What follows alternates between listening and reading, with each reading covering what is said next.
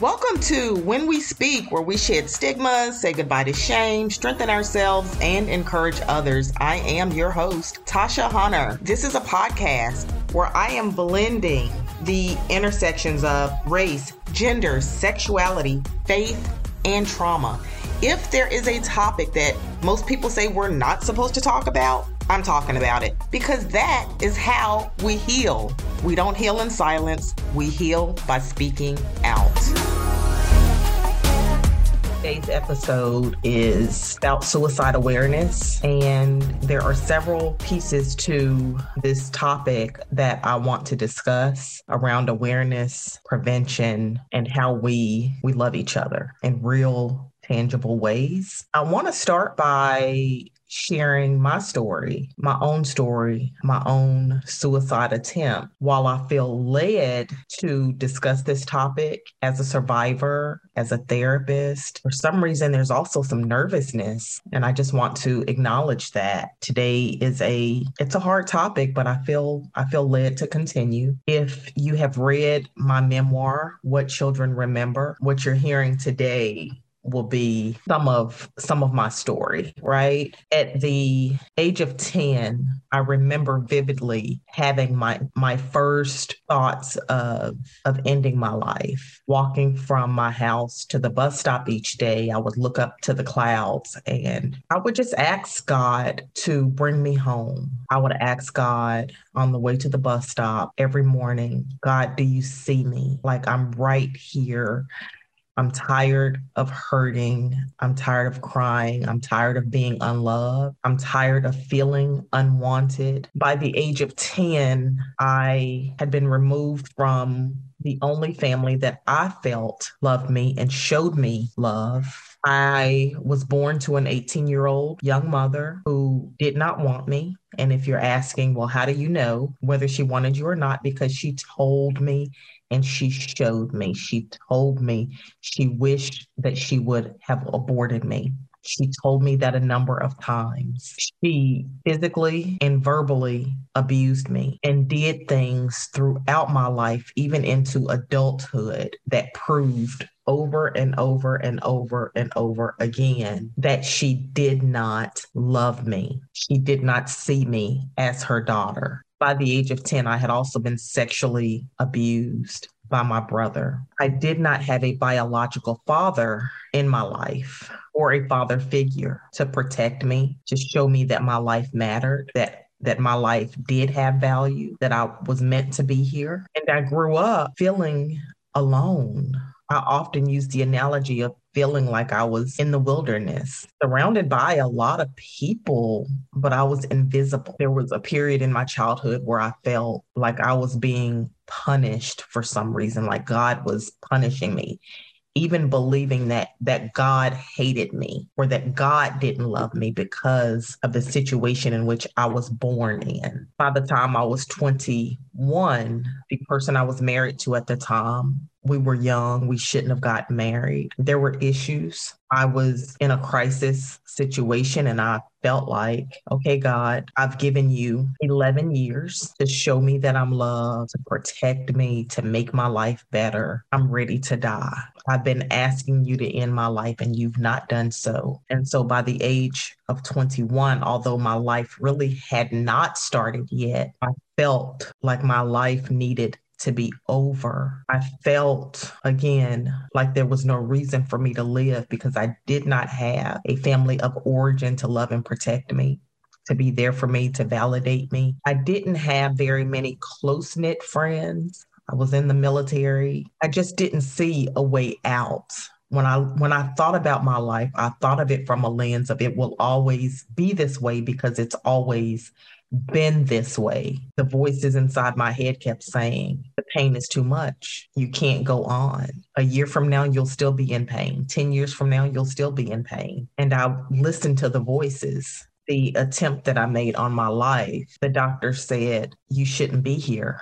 because I shot myself. We don't know how you made it. The bullet went in within an inch of my heart. It did not damage any internal organs. It moved downward in my body. The doctor said, we don't know how this happened. It didn't do what it was designed to do. You're not supposed to be here. And I felt very much like, you're right. I am not supposed to be here. And it makes me nervous talking about this because this isn't a topic that many people talk about as a survivor. And I'm also aware of my Blackness, that I'm a Black woman admitting that I tried to end my life. And that is even less common. But I feel like if one person hears my story and is encouraged by it, or it changes the trajectory of your life, or it changes your own thought patterns in such a way that you decide to live, then me sharing my very vulnerable emotional story is worth it. Not easy. And I don't feel like I would be giving my life the respect and the honor it deserves if I bury my experience because of shame. So I'm sharing my experience. I'm asking that part of me that feels too embarrassed or too ashamed to step back a little, because someone listening to this, I believe it's going to help at least one person, many more, but at least one person. We heal when we tell our story. We heal when we're honest about our experiences, about our pain, about our suffering, about our trauma. And this episode is in honor of the one person every 11 minutes that chooses to end their life. I am speaking for you, and I hope that my story resonates. We often hear that we can't heal what we don't acknowledge. And that's just not a cliche or a meme. It's the truth. So I have to acknowledge my story in order to keep healing. You have to acknowledge your story in order to keep healing. Another point that just came to mind is that so often we are afraid of what our own healing will look like, afraid of, is it even possible to heal from any of the things that we've been through? Is it possible to have a whole new reality, to wake up and not feel like dying, to not feel like we're the only ones in the world going through what we're going through? Sometimes we fear that a better life isn't possible, better people into our lives isn't possible. And so much of healing happens when we confront our fears, when we confront our discomfort, when we confront our uncertainty. I believe with my whole heart that that is the only way to get through anything. Confronting the fear, confronting the discomfort, confronting the uncertainty, because those three things are what keeps us from even starting, from changing, from evolving. It's the fear, it's the trauma, it's the depression, it's the anxiety that keeps us stuck living and existing in the same old patterns over and over and over. I've said this before, and I'll say it again. In order to heal, I believe that you have to be willing to do anything. You have to be at a point in your life where you're willing to do anything to get well. You'll do anything to get a new life, a different reality. This may mean ending relationships with toxic, harmful, dysfunctional people. This may mean joining a 12-step group, attending the meetings, adding it a part of your schedule, making time for it, ridding your life of dangerous, abusive, toxic places and things, whatever those places and things are. Saying goodbye because you're willing to do anything to feel better. Incorporating meditation, incorporating reading books, studying healing, watching things on YouTube, following people who are in the healing community that have advice and recommendations that would be helpful to you, changing your schedule, your eating habits, changing your health, getting serious about your medical care. And my favorite, attending therapy, making therapy a part of your every week, working through the things during the week that you and your therapist discuss and are focused on, spending time in the sun, exercising, incorporating faith and spirituality into your healing, asking for help, and being honest about what you're feeling, what you're experiencing, what your reality is like with a safe person incorporating pleasure into your everyday. Out of everything that I just mentioned, the most important is getting help. And if you've gotten help and it didn't work, try again. And if it didn't work that time, try again. Being someone who specializes in the areas that you're most impacted by. So if that is getting help with addiction, getting help with disordered eating, maybe you are experiencing trauma as a result of being in the military. Maybe you've experienced trauma as a result of growing up in poverty. Maybe you need help because you're an immigrant, a first generation, a second generation immigrant. Maybe you're in the trans community or the LGBTQ plus community, but finding someone who specializes in your area of need is vital. The other most important thing is, as I said before, getting rid of toxic people, places, and things. Those are the two most important. Why do I say that ridding yourself of toxic people is one of the most important? Because when I think about my own healing, one of the ways that I started to heal from my own trauma is when I stopped believing the words of people who hurt me the most. Stop believing the actions of the people who hurt me the most. When I say stop believing the actions, I stopped assigning a story based off of the actions of others. So just because someone wasn't there for me doesn't mean that I'm not worthy. Doesn't mean that I'm not loved. Doesn't mean that I'm not important. Maybe I'm not important, worthy, or loved to them, but I am worthy, important, and loved by other people. And I am worthy, loved, and important to myself. That change in my belief system had a profound impact on my mental health. Everyone deserves people who care, validate their experiences, listen, help them, spend time with them, and show up. Because this act of showing up, this consistent act of showing up for others, showing up for ourselves, that's how you save a life. Showing up for yourself, showing up for others consistently. You lose nothing by reaching out, by saying, hey, I was just thinking about you.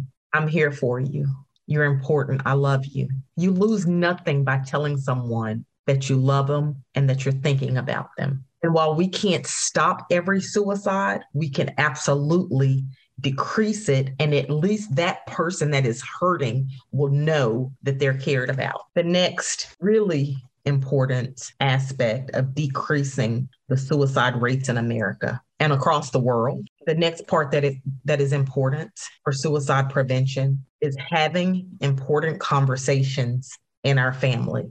So asking the question again, what is it that you fear as it relates to having deep, serious, vulnerable conversations? Is it that you fear actual vulnerability? Is it that you fear the conversations that your vulnerability won't be reciprocated by others? Is it that you fear that you won't be believed? Really ask yourself, what do I fear by having this really important and vulnerable conversation with people in my family, with people in my community? So I'll say this next part is for family, it's for communities, it's for those of you asking, what can I do to help the next person? Start with your family.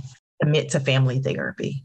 Ask your insurance, is family therapy covered? Ask the therapist that you have in mind, do you offer family therapy? And if not, who would you recommend? Discuss generational curses and legacy burdens. What do I mean by generational curses or legacy burdens? Discuss within your family, not just the people that you live with. I'm talking about your siblings, your aunts, your uncles, and especially your grandparents. Having conversations about addiction that runs in the family, substance abuse, alcoholism that runs in the family. Ask about suicide that runs in the family, suicidal attempts that run in the family. Ask about mental illness. Start having conversations about if it's common within your family, bipolar, schizophrenia, depression, anxiety. Have conversations about that. A commonality of mothers or fathers abandoning their children, leaving the family. Is single parenting common within your family? Having those discussions. Or teenage pregnancies common in your family? Domestic violence, sexual, physical, emotional abuse. Again, we cannot heal what we cannot acknowledge. Practice having family conversations about topics that make you nervous and uncomfortable. If there is someone in your life who is depressed, their behavior has changed, their schedule has changed, they're more withdrawn, maybe they have an addiction, get comfortable, get brave asking the person that you're concerned about, are you thinking of killing yourself if abuse has happened in your family? Here's the other thing that you can do within your family.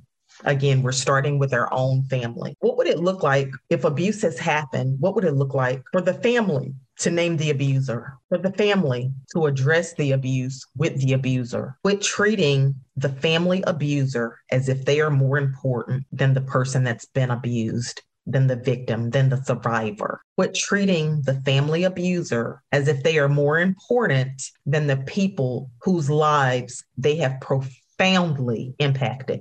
And when I say name the abuser, you're going to name the abuser no matter if they're old, if they have dementia, if they're in a nursing home, if they're deceased. You're going to validate, you're going to listen, you're going to comfort, you're going to care. You're going to put an end to the abuse that's happened in every generation. You have to talk about it so that it doesn't continue. You're going to stop ignoring major issues while you continue to have family functions, acting as if everything is okay when it's not. You're going to stop requiring families to get together when an abuser is present. I think one of the most dangerous things that families do is continuing on as if everything is okay. We're still going to have the birthday parties. We're still going to have the family reunions. We're still going to have the cookouts when the abuser is there and the victims are there and everyone is pretending like everything is okay. When we look at mental illness, the prevalence of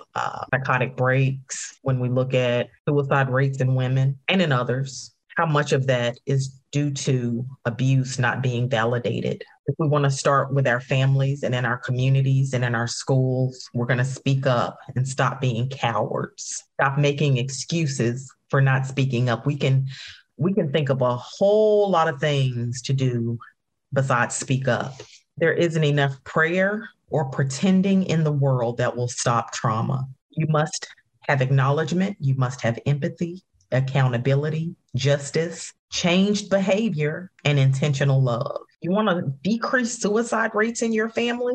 I'm going to say it one more time for anybody that is listening.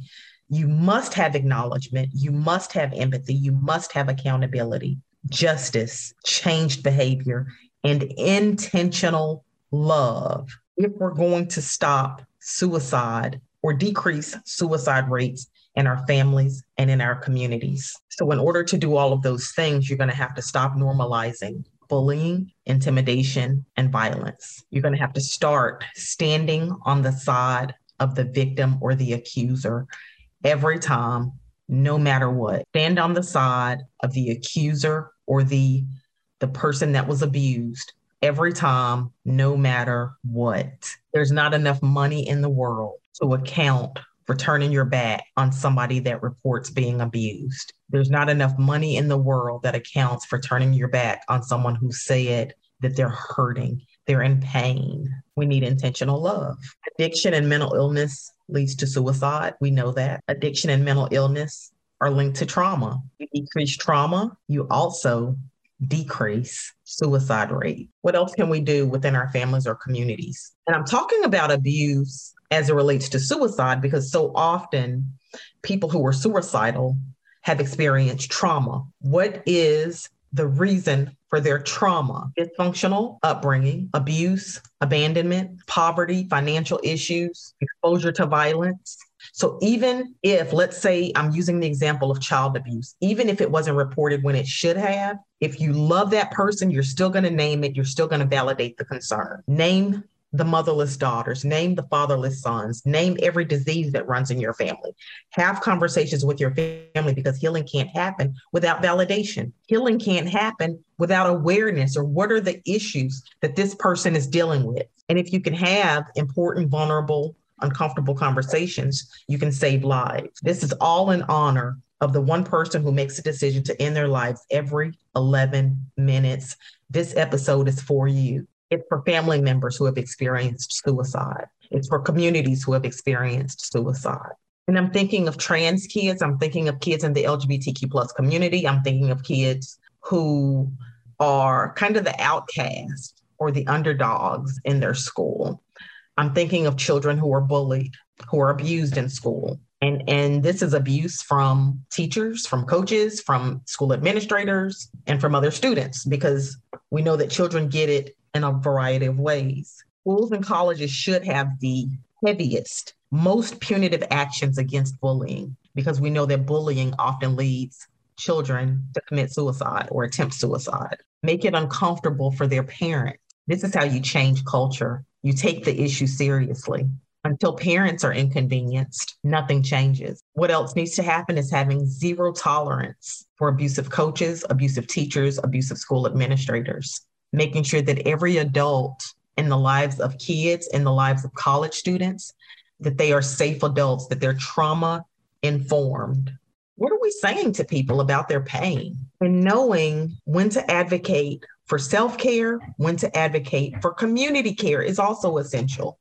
We do need both community care, people in our community that love us, that validate us, that encourage us, that listen to us, that help us with resources, and self-care, knowing what we need individually, mentally, emotionally, psychologically, spiritually, physically, financially, sexually, knowing what we need. So looking at all aspects of self-care, blending that with community care. Everything that I've said today is a holistic means and a comprehensive means of saving someone else's life. I hope that everything that I've stated today has been helpful. I know that I gave you a lot to think about, a lot to consider, but I do think that if we're going to decrease the number of people who feel like their only way out is to die, we've got to start caring, and we've got to have a radical means, a radical way of loving each other, of showing up for each other. We have to confront ways in which we have individually been abusive, dismissive, silent about the suffering of another person. My heart is so compassionate for and towards people who choose suicide as a means of ending their pain, because I know what it's like.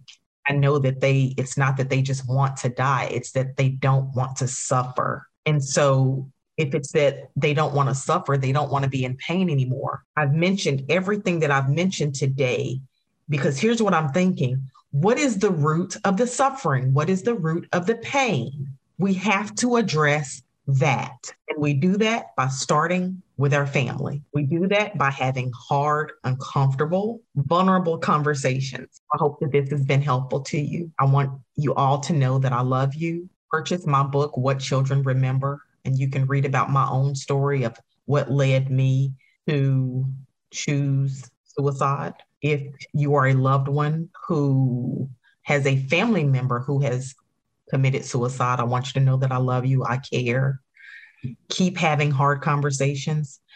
Keep getting help for yourself. Keep showing up for others. Thank you so much for listening today. Thank you so much for listening to When We Speak. Follow me on Instagram at Tasha Hunter, LCSW. If you haven't done so yet, please rate, review, and follow me on iTunes and share it on your social media. If you want a copy of my book, What Children Remember, it is available on Amazon. Until next time.